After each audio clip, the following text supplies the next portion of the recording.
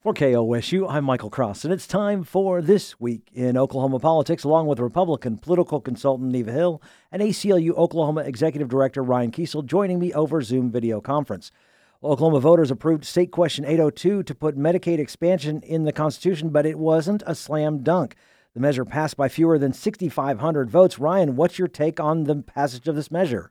Well, I mean, first of all, let's celebrate this victory. It's nearly a decade in the making. After a decade of failed political leadership in the legislature and among two different gubernatorial administrations now, we're looking at possibly 200,000 plus Oklahomans who are now going to have access to healthcare. This shouldn't be a privilege; it should be a right. And we're going to be bringing $1 billion or better back to the state of Oklahoma that we've been giving away to the other states that have expanded Medicaid. I think we are one of 14 states that hadn't done this to this point. It's a huge, huge win for the people of Oklahoma, and in particular in rural Oklahoma. A big congratulations to Amber England, who is the campaign manager for State Question 802. They did a magnificent job. I do want to eat some crow. I mean, last week I like I tell my son, own your stuff. When you're wrong, own it. And here I am. I need to own this. Last week I was on here saying that the last minute negative campaign money by the Koch brothers and private insurance industry would make a difference. And oh my gosh, it really activated the conservative tribalism that exists in rural Oklahoma in particular. I mean, we saw that. I mean, these conservative rural voters, came out and literally said no to the one thing that was standing in the way of their rural hospital closures. This is, I mean, that's pretty extraordinary to demonstrate like how strong tribalism has become. And they got to, those conservative voters, they got a twofer. They got to go out and say, you got to play their role in the Trump private insurance backed melodrama. And then they also got to save their rural hospitals. They were saved. So that's a huge disconnect in the vote right there. But at the end of the day, it doesn't matter whether it passed by 6,000 votes or 60,000 votes. We're looking at 200,000 plus Oklahomans who are going to have access to health insurance now. Neva. Well, I think it will be interesting with the margin being as narrow as it was. There has been some conversation. I heard some last night. I'm sure there will be conversations ongoing today, looking at the results more deeply to see whether or not a challenge may ensue, and we'll know that obviously in a few days. Because the deadline will be at the end of the week. But in elections like this that are closely contested, and there's a lot of money and a lot of forces on both sides, I think we have to wait and see whether there is a challenge, whether it is on just a recount or irregularities, or whether it doesn't happen at all. That remains to be seen. But you're right, Ryan. I mean, when you look at it and you see 70 counties, primarily all the rural counties, going no, and 7 counties, the urban voters, going yes, that was, I think, a surprise, or at least it was something that was not being talked about by either side leading up to the election vote itself. So it clearly was one of the most developed campaigns on the yes side that we've seen in a number of years, as we talked about. But the late money in all of these races, I think we saw had a very significant impact in terms of the actual votes that were cast on Tuesday. Ryan, do you think there will be a challenge to this? I mean, let's hope not. I mean, shame on the folks that came in and spent money against 802. I mean, their money was effective. Last week I said that it wouldn't be, and it turned out it was. Their money was effective, but shame on them for doing that. I mean, we're looking at, they've had 10 years. If they wanted an alternative to Medicaid expansion, they've had 10 years to do it. And the plain fact is they don't want an alternative to Medicaid expansion. They want private insurance or nothing. And, this is a life or death situation for a lot of Oklahomans. The 6,000 vote margin, I think, is clearly enough. It's really hard to imagine that you're going to find that many irregularities to overturn this in a challenge. Let's let this move down the road. Let's let the legislature move forward with how they're going to fund this. And believe me, there's a way to fund it without raising taxes. It just happened this last legislative session, but the governor vetoed it. So let's let this move down the road, and let's let 200,000 Oklahomans enjoy health care for the first time. But let's remember, only 31% of all Oklahomans voted in the election on Tuesday. So as we expected, it was a low primary voter turnout across the board. And I think when we talk about people having an opportunity on both sides to make their voices heard, to make the impact by spending the money to make their case, that's the give and take of elections. And I think we can't discount that, even when sometimes people don't like the results. The Republican race for Congressional District 5 is heading to a runoff in August. Terry Neiss received more than 36% approval, while Stephanie Bice garnered more than 25%. They're vying to take on Democratic Congresswoman Kendra Horn, who easily defeated her challenger Tom Guild. Neva, are you surprised by the results of this race? Not surprised. I mean, when you look at, we knew that there were basically the top four contenders were Terry Neiss, Stephanie Bice, Janet Barresi, and David Hill. And those were the four top vote getters out of the 9-way primary on Tuesday evening. And I think what we saw is the Neiss-Bice matchup came largely as a result of Club for Growth and some outside groups coming in and making a very concerted effort to go on the attack with Stephanie Bice. Neiss, who by most accounts had a lead going into the primary voting, and certainly I think this sets up to be, as we know with most runoffs, it sets up to be a very interesting race and probably a very contentious race, with a lot of money being brought to bear both from outside groups as well as Oklahomans who will coalesce behind one of these two candidates with the effort and focus to defeat Kendra Horn in November and to take back the seat for the Republicans. Ryan. Well, first, congratulations to Congresswoman Horn, who's now the Democratic nominee again for the 5th District. She's walked into that with an overwhelming victory against a perennial candidate, Tom Guild, and now she's got about $2 million in the bank, and is going to get to sit back and watch one of probably the most negative primary runoffs that we've seen in a very long time. I mean, this is going to, because we're seeing a lot of outside money. It's not necessarily just going to be Bice and Neiss throwing money at each other, although I'm sure that will happen as well. But you're going to see a lot of outside groups, probably on both sides between Bice and Neiss. And this is if we looked at where I think that Senator Bice is in trouble here. The primary electorate, the Republican primary electorate in Oklahoma and CD5, extraordinarily conservative. The runoff electorate is going to be just your red meat, even more, like the most conservative of the conservative are going to turn out. And that's where I think Neiss does the best. Stephanie Bice has tried to run herself as a conservative, Trumpian, build the wall, no to Obamacare candidate. But that's just really not, it doesn't seem genuine. I mean, she's in a lot of respects has been kind of a moderate out at the legislature among the Republican caucus in the Senate. Now, of course, a moderate in the Oklahoma Republican caucus in the Senate doesn't make you a liberal by any means. But, Terry Neiss, I think, is able to claim that far right mantle in a way that Stephanie Bice just can't.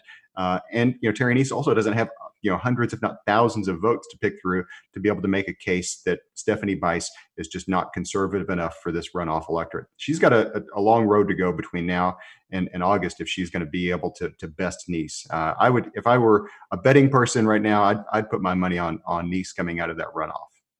Well, and one thing to remember also when we talk about outside money and just the heavy spending on both sides, primaries, runoffs, and then into the general election, is that this is a top 5 race nationally among the congressional races. So we will see extraordinary amounts of money being brought to bear, not only in the runoff, but when we get to the general election. I mean, this will be something where there will be intense focus, a lot of national attention, and something where there will be a lot of spending, and a lot of that will come from out of the state of Oklahoma on both sides.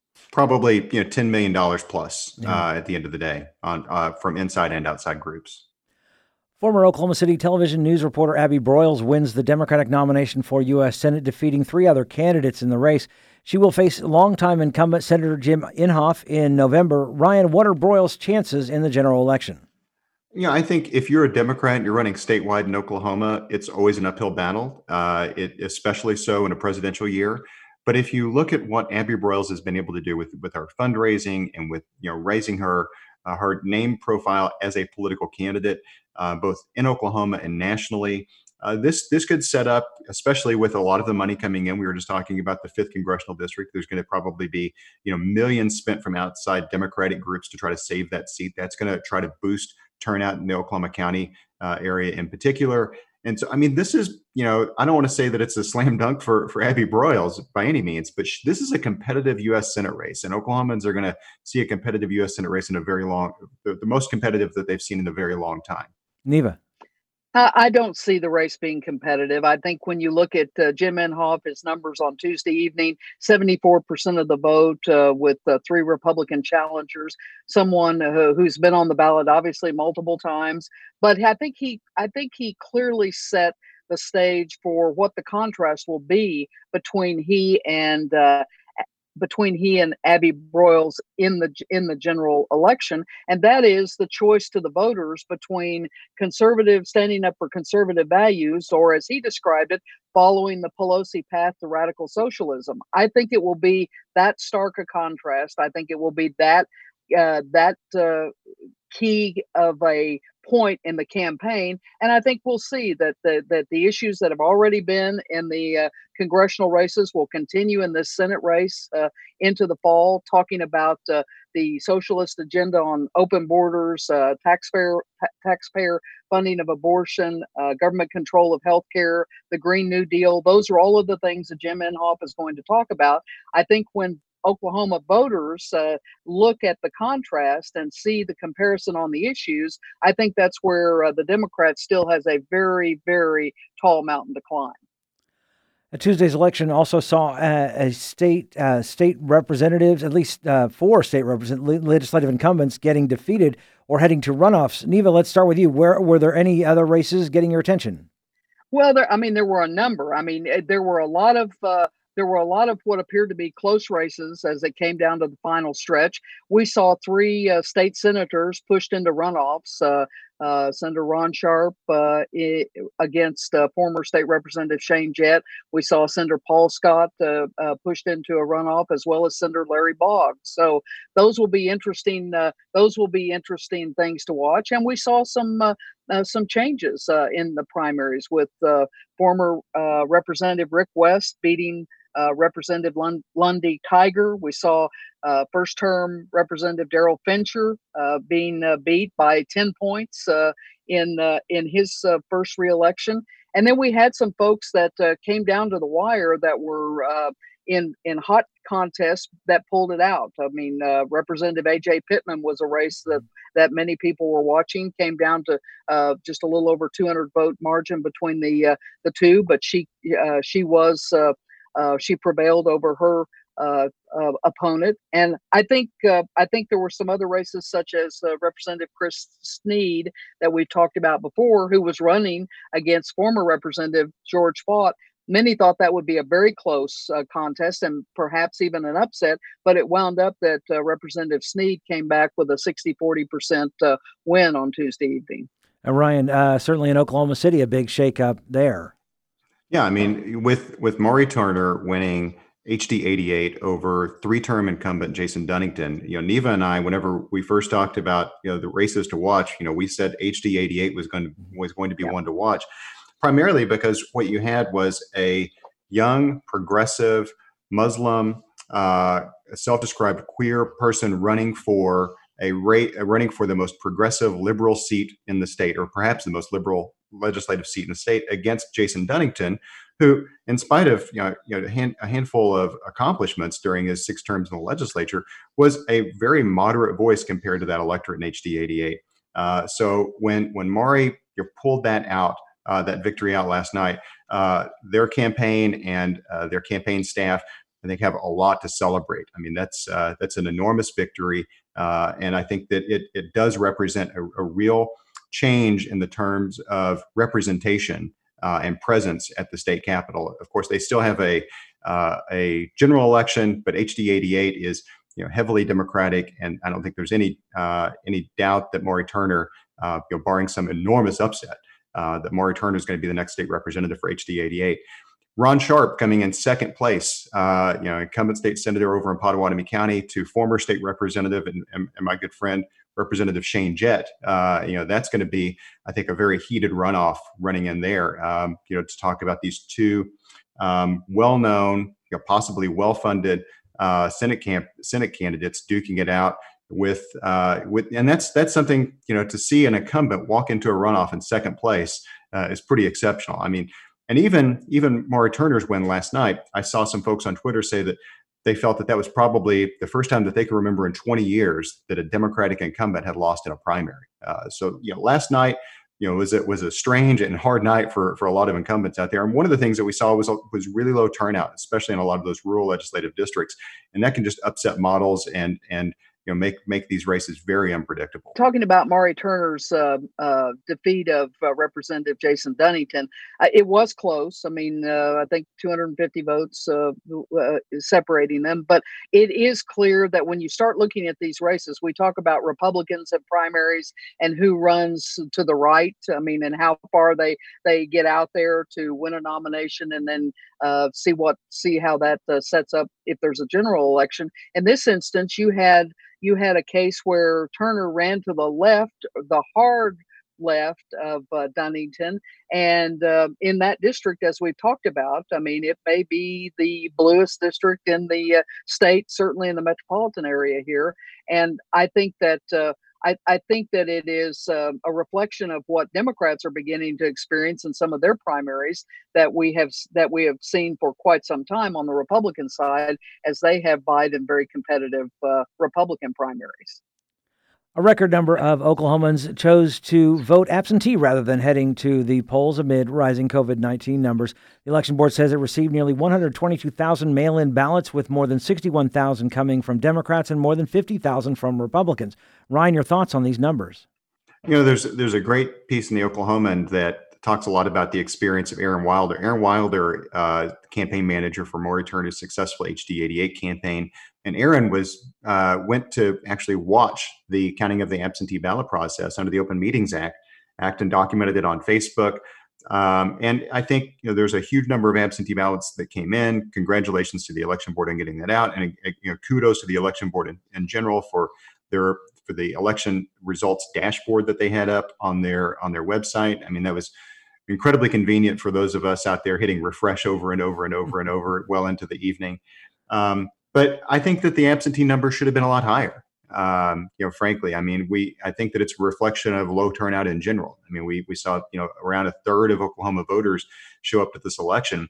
200,000 fewer voters than showed up in the 2018 primary. Now, it's speculation as to how many of that 200,000 gap is a result of folks, staying home because of COVID. But I'd like to think that marijuana is as big of a supporter of marijuana as I am. I'd like to think that marijuana doesn't just bring 200,000 extra voters out, that some of that slice was at home because of COVID, and they should have been able to participate in an easier absentee process. The absentee process was still cumbersome. It was still confusing.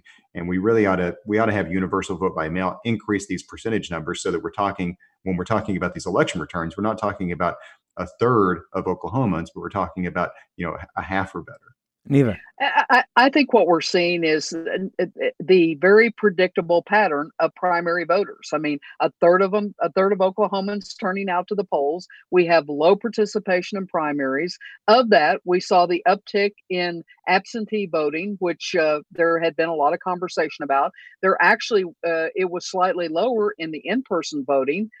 Some of that could be maybe attributed to the fact in the metropolitan areas, they did not have multiple locations. They had only one location per county based on the restrictions and the issues over concerns of social distancing and all of that. But when you look at the difference between 2018 and 2020, let's remember that on the ballot in 2018, we had every single race from governor all the way down, secondary races, and on down into the lower ballots that were all contested, had primary contests. So it was a much more robust season politically, with a lot more races at hand, including a very, very spirited governor's race. So I think you have to look at the numbers, and as you make these comparisons, you have to reflect on what really was driving it. And in this instance, we had much shorter ballots with what Oklahomans were coming out to vote on across the board this year than we did 2 years ago. And there was a lot more talk in the media about mail-in ballots, about absentee ballot voting. There was always mentions in the Oklahoman. Of course, we did stories, and of course, there's the Supreme Court decision. So there's a lot of things, and the following legislative action. There was a lot of news about it. So do you think that might have put that in people's minds also? Hey, I could just vote away from the ballot.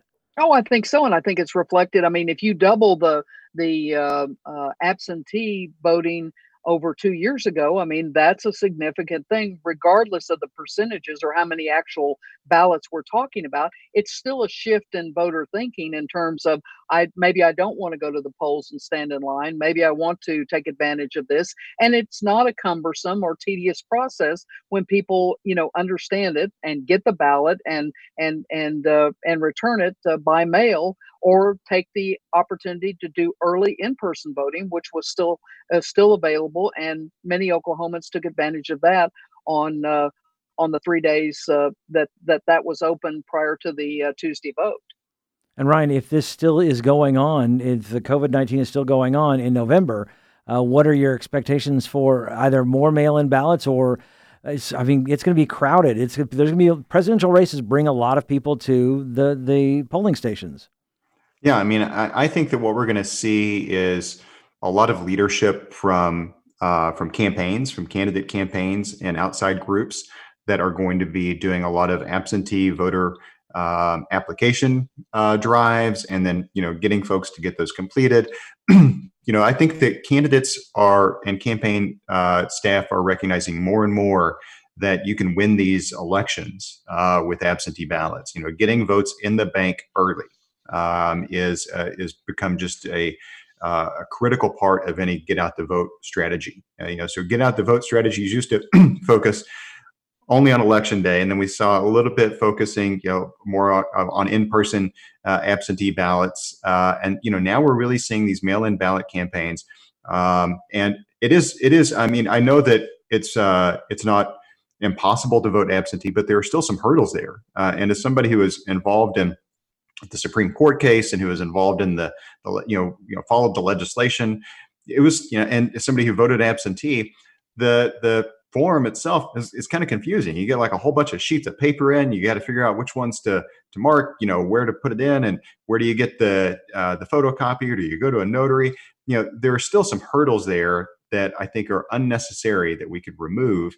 And frankly, what would be great, because we know COVID's still going to be here. We know there's probably, we're experiencing an enormous spike right now. There's probably going to be an even bigger spike in the fall and into the winter. What would be great is if the state would get its act together between now and then and mail absentee ballot applications or absentee ballots to every registered voter in the state of Oklahoma.